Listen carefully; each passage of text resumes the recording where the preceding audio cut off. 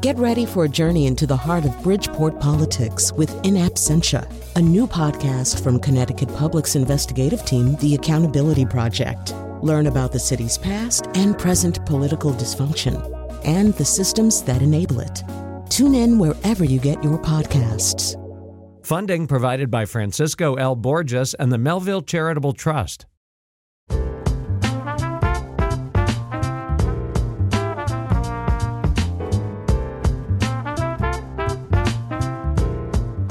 Welcome back from the weekend. This is Colin McEnroe. We call this the Monday Scramble, and recently we've been spending a lot of the time on the Scramble talking about the presidential race. Last week on the Scramble, we focused very heavily on what had happened that very day. Our Scramble was on Tuesday, and the director of the FBI, James Comey, had released his findings about Hillary Clinton and her emails. We spent a lot of time talking about that. This week, we're spending a lot of time talking about Donald Trump. If you picked up your New York Times today, assuming you get a physical copy, you may have seen that even Justice Ruth Bader Ginsburg, Supreme Court justices don't give a lot of interviews. She gave an interview in which she quoted her late husband saying this might be the time to move to New Zealand if Donald Trump is elected. So we'll maybe today talk a little bit about why some people might feel that way. This has something to do with his foreign policy and something about who he is inside. And you'll hear both of those things on the show today. But we're going to start with Franklin Foer.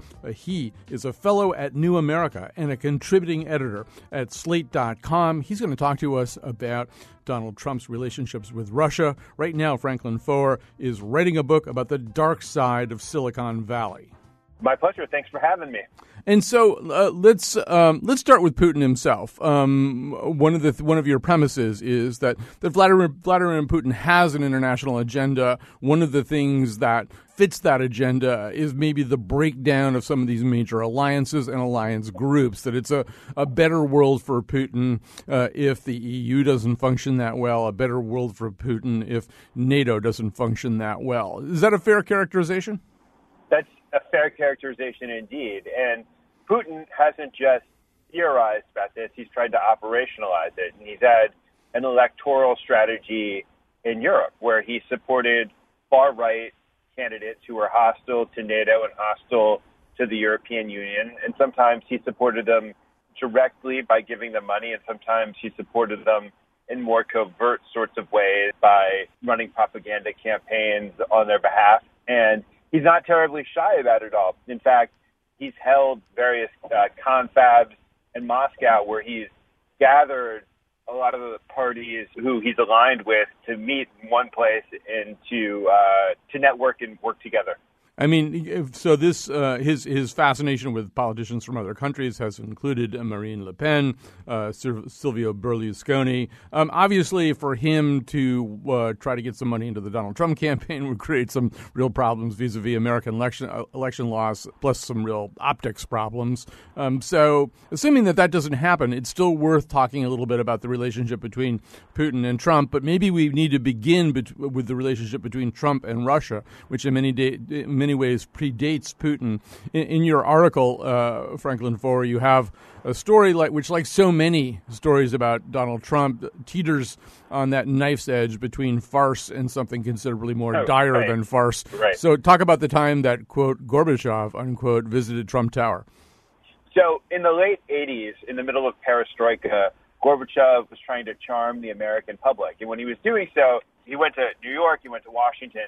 And Trump, in anticipation of this visit, decided that he would make a little bit of noise on his own behalf and create some positive PR.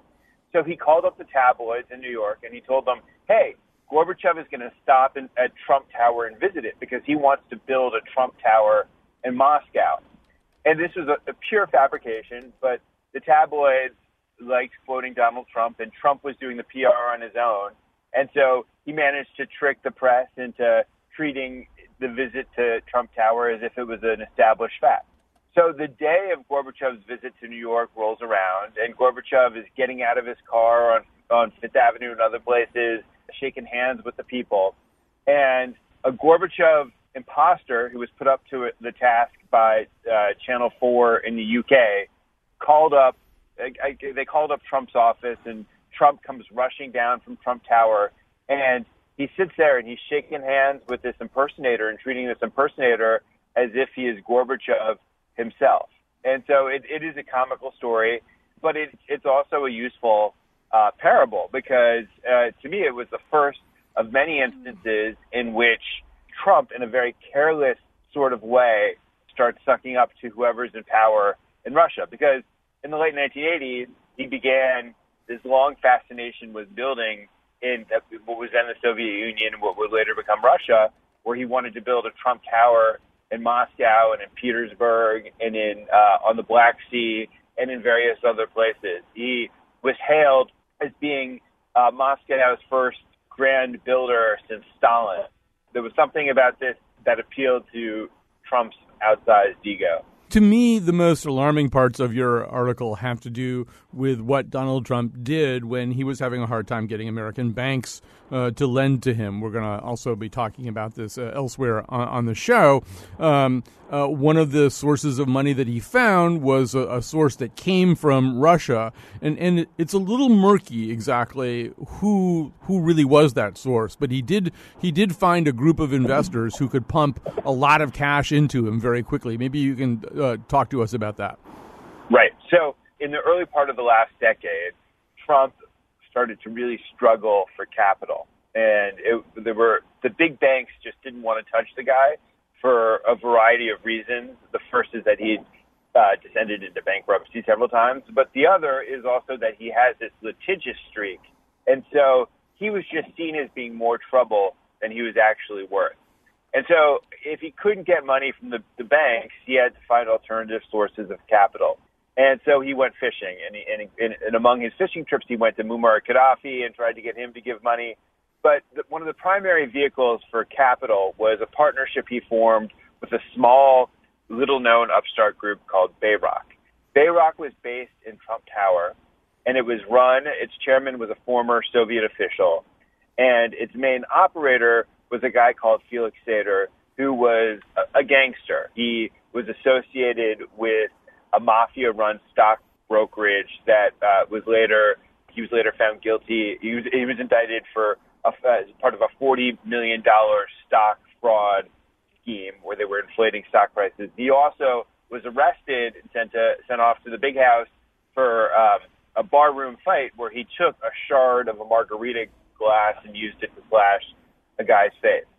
So Bayrock becomes this big partner for Trump, where they develop the Trump Soho, among other properties, but the properties all around the world that Bayrock is working with Trump to develop. And they would take the Trump name and the promise of these hotels and apartments being Trump managed, and they would put together packages for investors. And so the whole enterprise ended up devolving into a series of lawsuits, and from those lawsuits, we have a little bit of a better sense of where the money actually came from. And so money would kind of mysteriously appear in Bayrock's bank accounts whenever it needed it from Russia and Kazakhstan. One of their major partners was a group in Iceland, which was notorious for laundering money for the Russian elite. And so at the same time that Donald Trump becomes heavily dependent on capital from Russia to build these grand projects, which are just central to the Trump brand and central to his identity as a builder, he was relying on Russian capital. And he was, at that same time, starting to escalate his praise for Vladimir Putin. That's sort of also, well, we can come back to that. I want to talk a little bit about the back and forth praise between Trump and Putin. But Trump also has some advisors who are also very, very close to the Kremlin, and chief among them, and you've written about this in more than one venue, chief among them is a guy named Paul Manafort, who grew up 15 miles from where I'm sitting. But it's not just Manafort. Maybe starting with Manafort, you can kind of give us a sense to the extent that Donald Trump takes advice from anybody, and obviously he does take advice from Paul Manafort. Manafort is effectively, I think, running his campaign these days. He's taking a lot of advice from a lot of people with some interesting ties to the Kremlin. So maybe starting with Manafort, give us kind of a sense of who in Trump's coterie has what ties to Russia. So Manafort was my way into this piece. I'd written a profile of Paul Manafort. And Manafort has a long career of being a lobbyist and consultant for dictators. He's very unabashed about that. But over the course of the last 10 years, Manafort began to focus his work on clients who were tightly connected to the Kremlin. He worked with various really important Russian oligarchs who were very close to Putin. But one of his primary accomplishments was that he worked on behalf of the Ukrainian presidential candidate, Viktor Yanukovych. And Yanukovych was associated with the eastern part of Ukraine and with various Russian oligarchs and Russian-friendly oligarchs in that part of the country. And Putin was very keen on getting Yanukovych elected because if Yanukovych's election came at a moment where Ukraine was teetering between deciding whether it would align itself with Europe or with Russia. And a Yanukovych victory would essentially guarantee Ukraine's alignment with Putin and with Russia. And Manafort came to Kiev and parked in Kiev and did a really stellar job with his advertising campaign and his political strategy. And he took Yanukovych, who was a goon and kind of a gray, anti-charismatic politician, and helped reinvent him and helped over the years develop him into a plausible and ultimately successful presidential candidate. So if we start with Manafort, we'd say Donald Trump's campaign manager's big accomplishment in recent years was bringing Ukraine into Putin's sphere of influence. So that's where we start at the top of the campaign. And then when we go down, we'll see that his major energy advisor worked for Gazprom, which is the Russian state-owned natural gas company. He put together deals for them and has advised them over the years and has been a major apologist on behalf of Putin in this country, writing various articles that are very defend Russian, justify Russian adventurism. And then there's another guy who is one of his main military advisors and whose name is currently being floated as a possible vice presidential candidate, and that's Michael Flynn, who was the head of defense intelligence. And soon after he left the Obama administration, he developed a relationship with Russia Today, which is the Putin's primary English language propaganda outlet. And in fact, he went to Moscow for Russia Today's 10th anniversary gala, and it was such a prize piece of propaganda to have him there that he was seated 2 seats away from Putin. And he's denounced American policy in the Obama administration quite vociferously in Russian propaganda.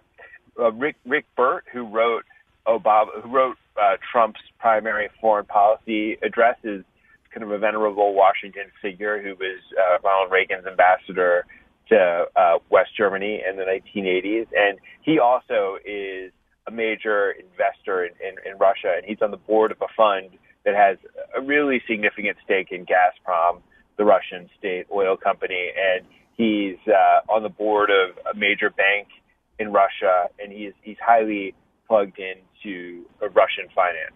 And the point is that in Russia, the distinctions between the state and business are highly blurred. And so you have people who work for Gazprom and the like, they're actually tied to the Russian government in a direct sort of way. You know, if it was just one guy, you could say it's an outlier and not terribly meaningful data point. But when you look at the mass of them, it feels like there's something still circumstantial, but highly troubling about the patterns, and especially when we step back and we look at the broader array of connections that Trump has developed to Putin and the Kremlin over time. You know, Franklin Foer, in the article, you also write about this kind of mutual admiration society between Putin and Trump. Trump likes Putin. Putin says he likes Trump. Trump says, well, if he likes me so much, then I can't possibly not like him, because that's very much a major metric for Donald Trump about evaluating anybody is how much do they like Donald Trump. there might be some people sitting out there going, well, is any of this so bad? I mean, Putin's a major world leader. If you're president, you better be able to deal with him. You better have some kind of working relationship with him and maybe even a working hypothesis about how you're going to deal with him in the future. What is there about Putin and Putin's associates that makes him so off limits? Why would anybody need to be worried about all the things that Franklin Foer is writing about here? So, as I said before, Putin has a strategy, which is that the West right now has been highly unified in opposing Russia. When Russia invaded eastern Ukraine and when it annexed Crimea, and there was a hard line that the West collectively took opposition to Vladimir Putin. And Putin hates this, and Putin would much prefer that the entire world be a giant negotiation between him and the major powers, because instead of striking hardline positions against him where they shut him down when he tries to grab a little here or grab a little there, he would rather the entire world be a negotiation where there's give and take. And so that means when he pushes things in Ukraine or in other parts of the world, he will ultimately retrench, but he will also grab little pieces of the world here or there. And, Putin has this strategy of trying to undermine liberal democracy in the West. And it's not a Soviet-style type of threat, yet it is still something that is ultimately antithetical to our values. And also antithetical to our interests, because I would argue that having a strong relationship with Europe is crucial, not only to us economically, but also to us strategically, just given the commonality of interest that we have in fighting terrorism and in promoting liberal democracy around the world. And so both Putin and Trump kind of want to dial back that historic relationship. I think maybe overarchingly, too, although I'm building this on pretty slender evidence, but I'm starting to wonder and maybe even get a very shady picture of what Trump realpolitik is, and I think if you pair up all the stuff that you're saying right now and stuff that Trump has said that's basically, if not admiring of Putin, suggestive that Trump, can work with this guy. Whenever he does that, I always think about Hart Bochner in Die Hard, where he says he can go negotiate with Hans Gruber, and we all know how that turned out. But also even the comments from last Tuesday, we heard Trump saying, well, Saddam Hussein, bad guy, but very good at controlling terrorism. That obviously isn't true. But I was sort of trying to parse that, trying to think what's the non-crazy version of that statement. And I think the non-crazy version of that statement is, sometimes the dictator you have in place, if you can reduce his power a little bit, if you can negotiate with him, if you can kind of put a bell around his neck, is better than the chaos that comes in after the dictator. I mean, that would be the non-crazy. So that would be, yeah, go ahead. That's a non-crazy thing and a perfectly reasonable stance to take. The problem with Trump is that Trump thinks he does. Realpolitik is a cool doctrine. You're supposed to analyze the world from the perspective of this detached analysis of your interests. And Donald Trump is, to say the least, not a detached sort of guy. I mean, he thinks about things in a very warm sort of way where you're a good guy or you're a bad guy. And so what would be troubling to me about his relationship to Putin is that, all right, Barack Obama came into office promising a reset with Vladimir Putin. He promised that we would work with them on all sorts of issues. And whether that was a realistic thing or not, we can debate, but it was a very reasonable position to have taken to try to test that type of thing out. But the problem is that if you're negotiating with somebody who is ultimately dishonest and ultimately wants to undermine you, you can't look at them in a way in which you're misunderstanding them or you're treating him like he's ultimately a good guy. we need to negotiate with Putin in all sorts of ways, but we need to do so in a way. I mean, the genuinely realistic position is to talk to the guy, but also to understand where his interests lie and his approach to the world.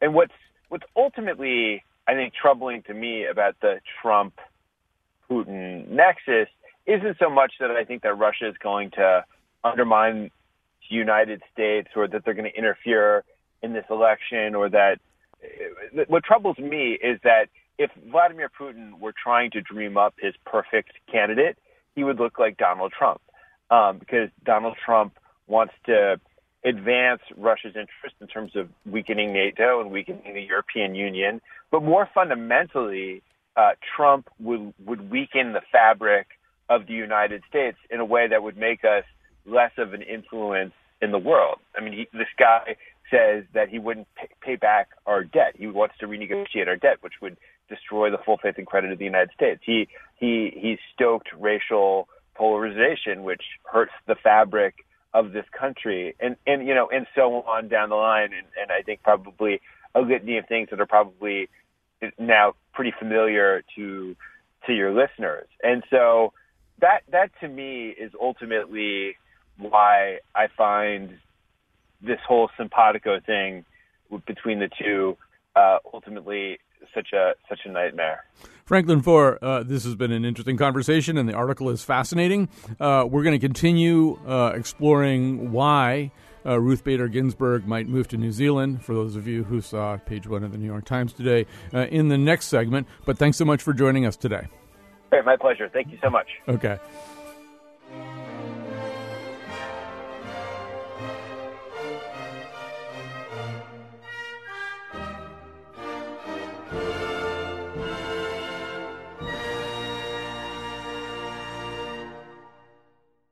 So you just heard a little bit more about Donald Trump and his foreign policy vis-a-vis Russia. So that's the outer world.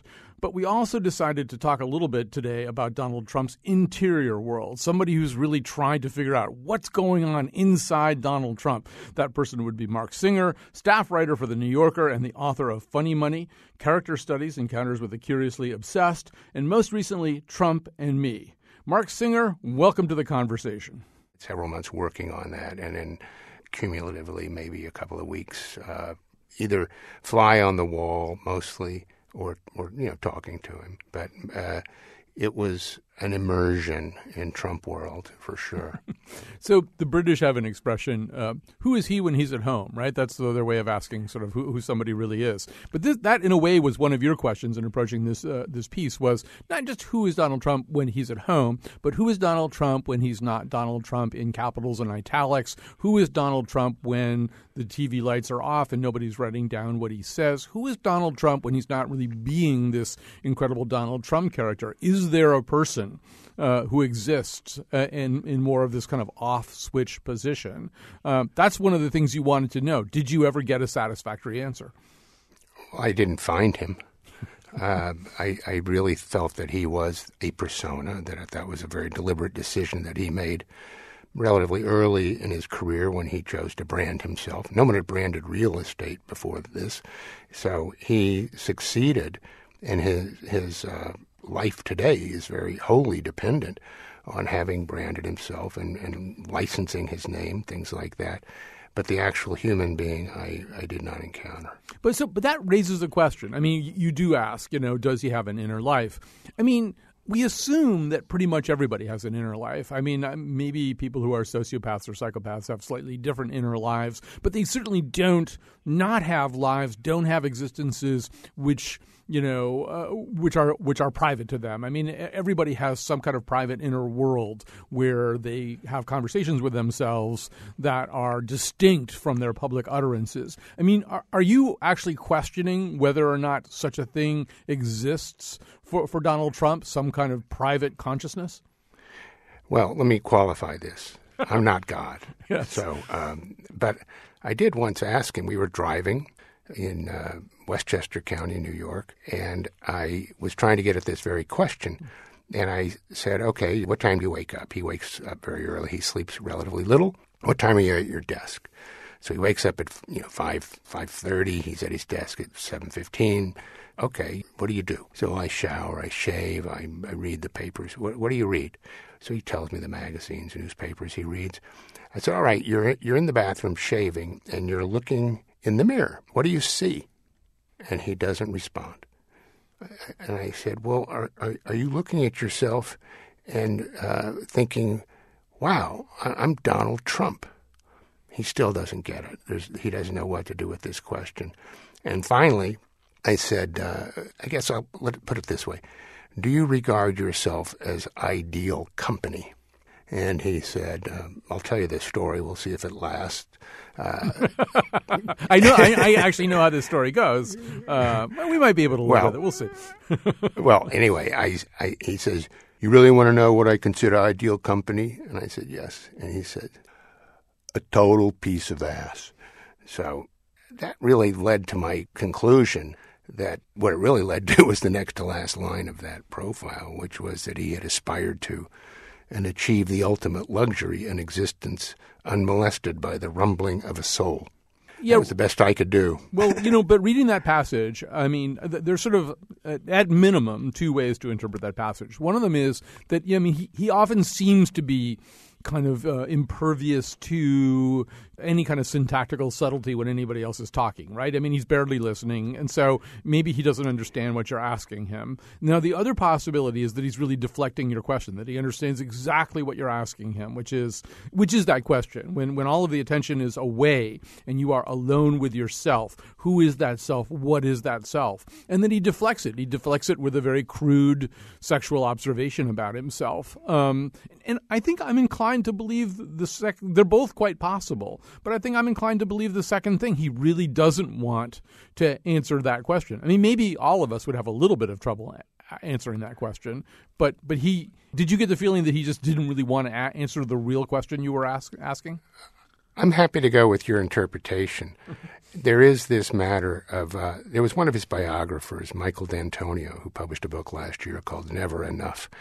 And Trump let something slip, basically, before he ultimately ended up freezing out D'Antonio. But he said to him, I don't like to analyze myself because I might not like what I see. Now, that indicates either a very high level of self-awareness or a complete lack thereof, or maybe both. So we're back to this dichotomy.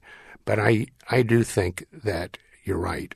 He doesn't want to do it. But still, that at night you put your head on the pillow, you're getting ready to go to sleep, and stuff's going on in your brain. And I don't question that that's true with him, but I can't fathom what that might be.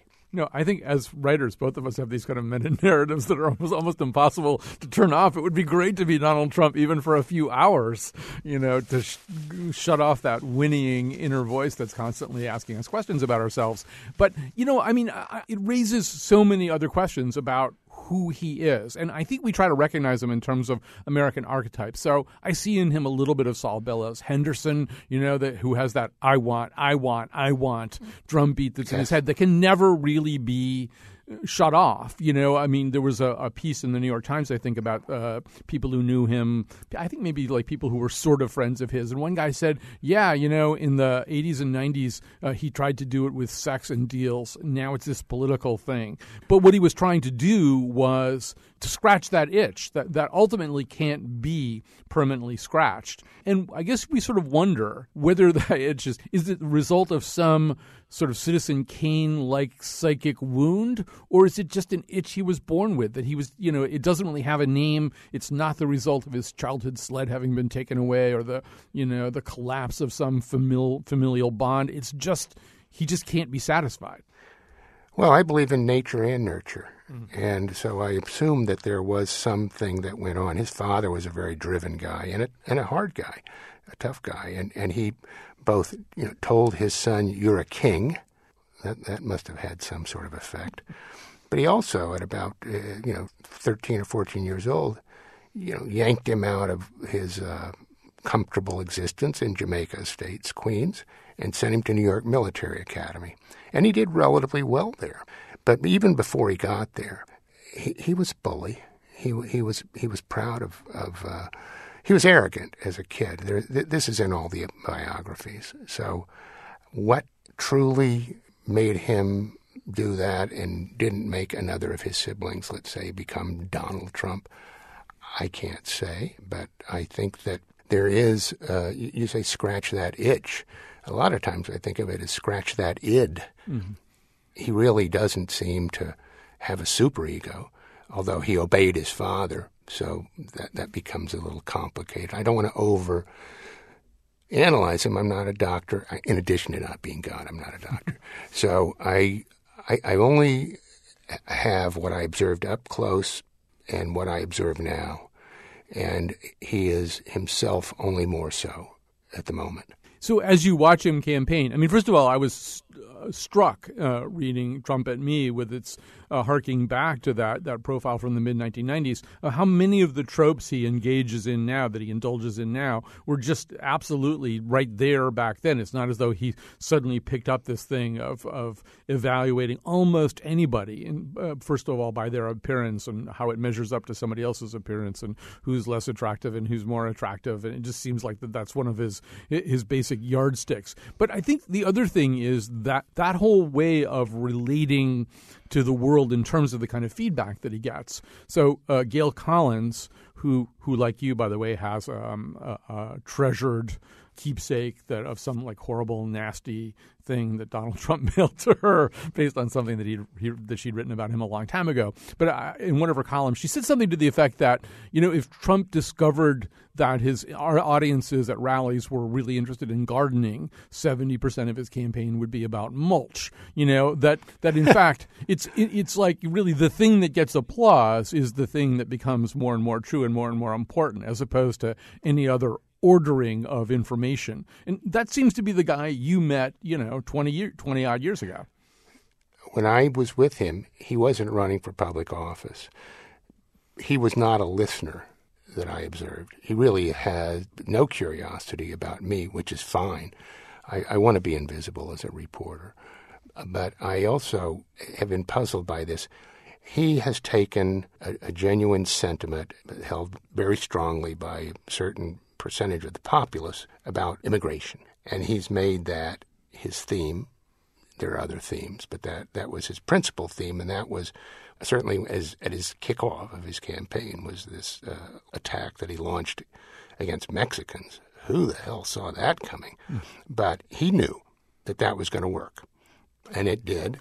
And the thing that has always evoked the most powerful reaction among the crowd is when he says, we're going to build a wall. And the crowd goes kind of crazy. When he says it, he sort of let the cat out of the bag when he was talking to the New York Times editorial board a few months ago, where he said that. He said, I notice if people seem a little bored or restless or whatever, I just say we'll build the wall, and they go crazy. So that indicates an awareness of others, obviously. He is a salesperson. He's nothing if not a salesman. He's really quite a genius at selling. You might not like the product, but a lot of people do. And so I think that we're talking about somebody who both does and doesn't get his cues from the people around him. If he was a good listener, he would not be shooting himself in the foot daily. Well, I want to come back, Mark, to this whole – we're talking to Mark Singer, by the way, writer for The New Yorker. His new book is called Trump and Me. I want to come back to what you were saying before about id and ego and superego, because in addition to not being God or a doctor, you're also not a psychotherapist. However, I trust your insights in any of those capacities.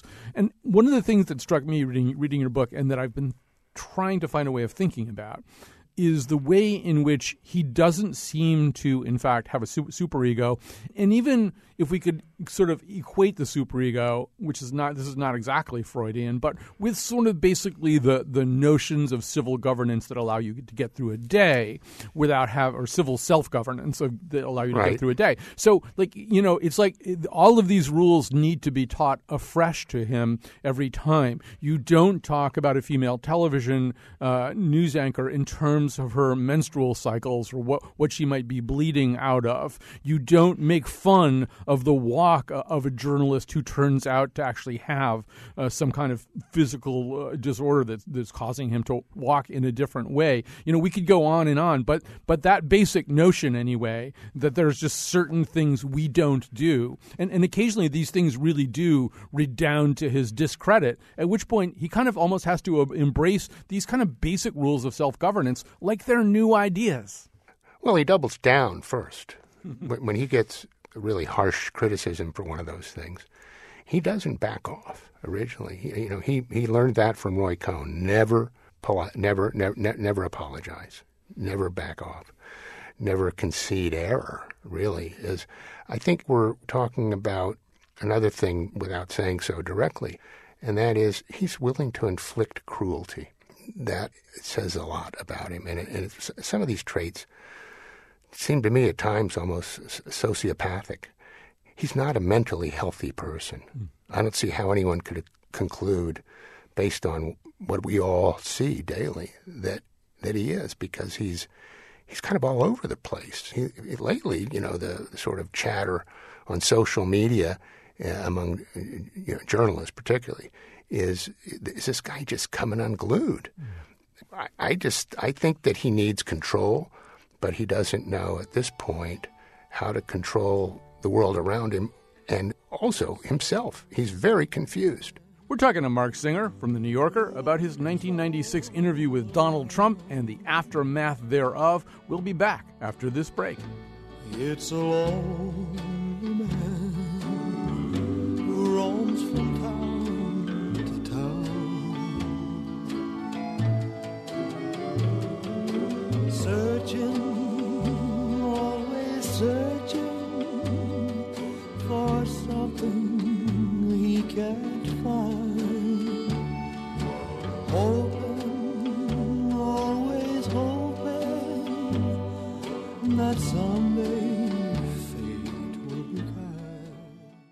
We're back. I want to thank our first guest, Franklin Foer, fellow at New America, contributing editor at Slate.com. Betsy Kaplan produced the show today. Greg Hill is tweeting for us at WNPR Colin. Please tweet right back at him, and he'll tweet right back at you. Jonathan McPants holding down the fort as usual. The part of Bill Curry was played by Gerard Depardieu. Our interns are Esther Shitu and Olivia Piper. Tomorrow on the show, we'll be talking about septic shock. I'll let you decide whether or not there's a connection between that and the conversation we're having right now with Marc Singer, staff writer for The New Yorker and the author of Funny Money, Character Studies, and most recently, Trump and Me. We should say Mark and I are having this conversation on Friday. By the time this airs on Monday, Donald Trump may have done any number of things that either add to or convolute the conversation that we're having. In fact, I can guarantee you that will happen. But even as we were going on the air, I told Mark, I just looked, and Howard Kurtz had a piece saying that Trump's advisors were now fallen into the habit of not telling him about certain television interview requests because they don't feel as though they can get him to take instruction about this, that if they say, please, whatever you do, don't tell Anderson Cooper that Saddam Hussein was really good at controlling terrorism, that it's just no guarantee at all that he won't say that. And that, once again, speaks to your sense that he's not behaving like a person who's able to make rational decisions about how he lives and acts. Absolutely correct. I don't have any. I wouldn't quibble with any of that. All right, you say that he seems as though he may not be not acting like a man anyway who's mentally healthy. There's also the question of whether he's financially healthy. I was listening to a podcast recently where Adam Davidson, who I regard as extremely smart about money, and lots of other things as well, was saying, that he at that point Trump had this sort of cash on hand problem with his campaign, where in fact they had maybe like $1 million, $1.4 million maybe cash on hand. Which is sort of not enough to be running a presidential campaign. This was just within the last... Or a congressional race. Or anything. And he said, look, if he were really wealthy, he said, there are people like Paul Allen who can write a check like today for $100 million, and then there are people who can write a check for $10 million. Or, and if somebody is a billionaire, they can probably write a check for $10 million. If you can't write your own campaign a large check at a moment where it's become kind of a news story that your campaign doesn't have very much money. That's a sign that you don't have very much money. And there's quite a bit of analysis that you do, particularly about Trump during the time that you were looking at him, but Trump in general, that this notion of how rich he is, it's a very difficult thing to pin down, and a lot of it has to do, as you point out, with debt. And I'll let you take over the story from here. Well, he's the person who has said that leverage is a wonderful thing. He loves leverage. Well, when you leverage, you and I leverage when we borrow money to buy a house. We borrow to buy something that we don't really want to. Either we might have the money to buy it, but we don't want to use it for that. We hope that the house will appreciate in value if we ever sell it. It's a simple business precept. You want to build something that's going to cost $10 million. You really want to put down as little as possible, so you put down $500,000 or $1 million, and you borrow as much as a bank will lend you if they deem you creditworthy. Trump stiffed his banks in the early 90s for about $800 million and then pretended that nothing had happened. And the one thing that certainly happened then is that he became uncreditworthy in the eyes of any rational lender. So he did recover by leveraging his name is what he was really doing. He was using that to make money without investing anything other than his name. That was his true brilliance as a business person, but it was necessary, of course, because he wasn't a very good business person in a lot of respects. And he had bankers that he was too big to fail. His bankers had no choice but to keep him alive. They took away certain assets, but they limited his monthly spending. He had an allowance. It happened to have been $450,000, which is, I recall, more than my allowance when I was in high school. So he was able to resume the show.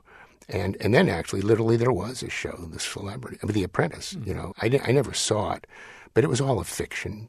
And just as he is a fiction, there was a writer, Timothy O'Brien, a former New York Times reporter, who wrote a book a few years ago, Trump Nation. And in that, he did an analysis. He was a really savvy guy. He had been an assistant, a protege of Wayne Barrett, probably one of the greatest political reporters in New York, who was very familiar with Trump, wrote a book about Trump.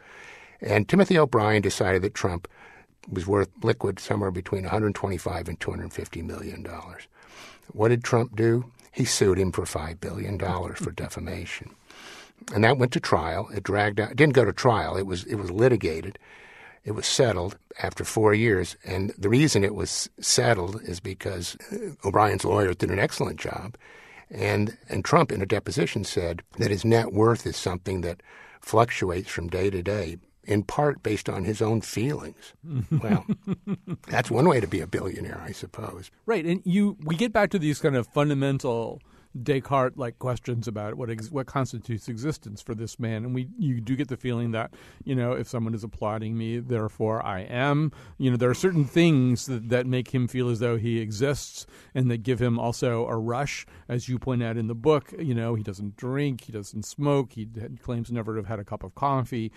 He is clearly something of an adrenaline junkie. And there's one point in that moment that you were just describing where he winds up with a $450,000 a month allowance. That's all a result of a reorganization, which basically does eliminate this vast amount of debt that he has. And one gets the feeling there's some answer that he gives to a question where you feel as though he's not comfortable with that. Like if I'm leveraged, therefore I am. That he really kind of needs to get back into that role anyway, of just moving a lot of money around in a way that most of us would be incapable of. Well, imagine Donald Trump after these banks took a bath. Imagine him not being able to resurrect himself as something. That's unimaginable.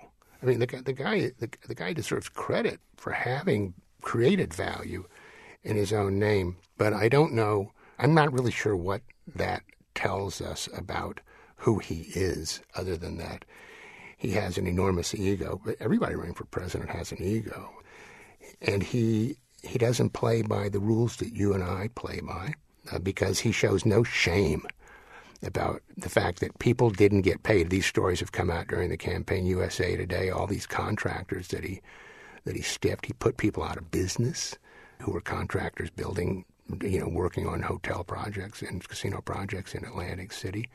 So I think the absence of shame, and again, we're talking about what makes him tick, what is his mental health, psychologically, what is his makeup. I've never encountered anyone like him. Well, we're talking to Mark Singer, the great writer for The New Yorker. His book is Trump and Me, with a foreword by David Remnick. Let me just ask you, you're not God and you're not a doctor, nor are you, Cassandra or Gene Dixon or something, but I'm going to ask you to make some predictions anyway. Imagine that Trump somehow are the ones that wins the presidential race. You and I were alluding to this before we started ruling on this, but I mean, some people have even wondered, because so much of this does seem, as you say in your book, like performance art, as opposed to somebody with a particular plan for governance. Some people have speculated he might sort of announce at some point that he really didn't intend to be president. I mean, what do you picture, knowing what you know about this man, what do you picture him doing, on the day of his putative inauguration as president? Would he actually serve? You're asking a question, I'm sorry, but I can't answer it because I can't imagine it. And I'm not a novelist. That would make it easier. But I'm so convinced that he overplayed his hand, that he didn't want to be the Republican nominee, that this was all about building the brand.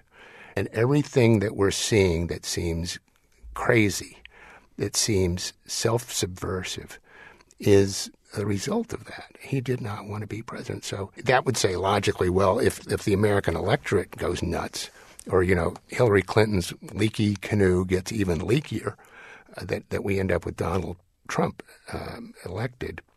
The only thing I do know is that his Paul Manafort, who was brought in to sort of clean things up, make the organization of the campaign at least have some semblance of adult management, said that Donald Trump does not want to do certain jobs. He wants a vice president who will basically be a chief executive officer, chief operating officer. He wants to be the chairman of the board. So that's a scenario.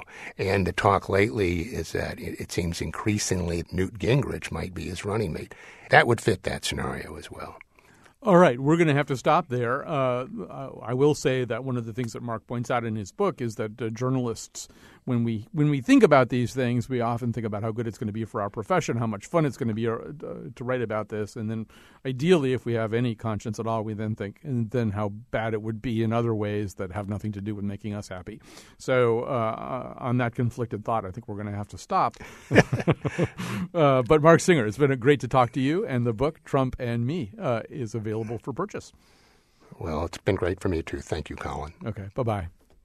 I've got a few minutes left here at the end. Thanks to both of our great guests, and thanks to Betsy Kaplan for pulling this show together. I want to quickly mention that if you have reactions to this show that you'd like to share, you can email me at Colin, COLIN, at WNPR.org. We also have a Colin McEnroe Facebook page, which we would really like you to like. It's the Colin McEnroe Show on Facebook. So go discover that, like it. All of our producers are communicating with you on that page. And then everything that we do goes up on WNPR.org. You can always get the audio of a show that you've missed or share it with friends on Facebook or Twitter. And so that's WNPR.org. If you look for there's sort of a show menu, you can click on that and drop it down. You get the Colin McEnroe Show. Everything we do goes up there. Nothing is ever lost. We preserve everything. Let me quickly also tell you about some things that we have coming up here. Tomorrow we do have a show on septic shock. Septic shock or sepsis actually puts more Americans in the hospital than heart disease or at least heart attacks and stroke put together. And yet we discovered it's actually a word that half of Americans don't really know the meaning of. It actually is the cause of death for Muhammad Ali. That wasn't Parkinson's disease. It was sepsis. So we feel like there's a story to be told there. We're also trying to respond in different ways, obviously, to some of the heartache of last week. We're going to respond culturally on Wednesday with a show about Westerns. And that notion also that so much of our attitudes about guns and the way guns are sort of the primary agent for effective action in America goes back, in some ways, at least, to our love of Westerns, to the idea that you settle your problems by shooting, by guns. And then on Thursday, we're doing a show about circumcisions. So which has nothing to do with anything else, except that there's a lot of controversy about whether circumcision is a great thing or not. So please tune in for all of those. We'll have the nose from New Haven on Friday. Don't forget about our Twitter account, too, which is WNPR Colin. Please follow us there on Twitter, and during the show, feel free to tweet back and forth with Greg Hill, our tweet master. So that's about it. That rounds it up. Thanks for listening today, and join us tomorrow for a show about sepsis.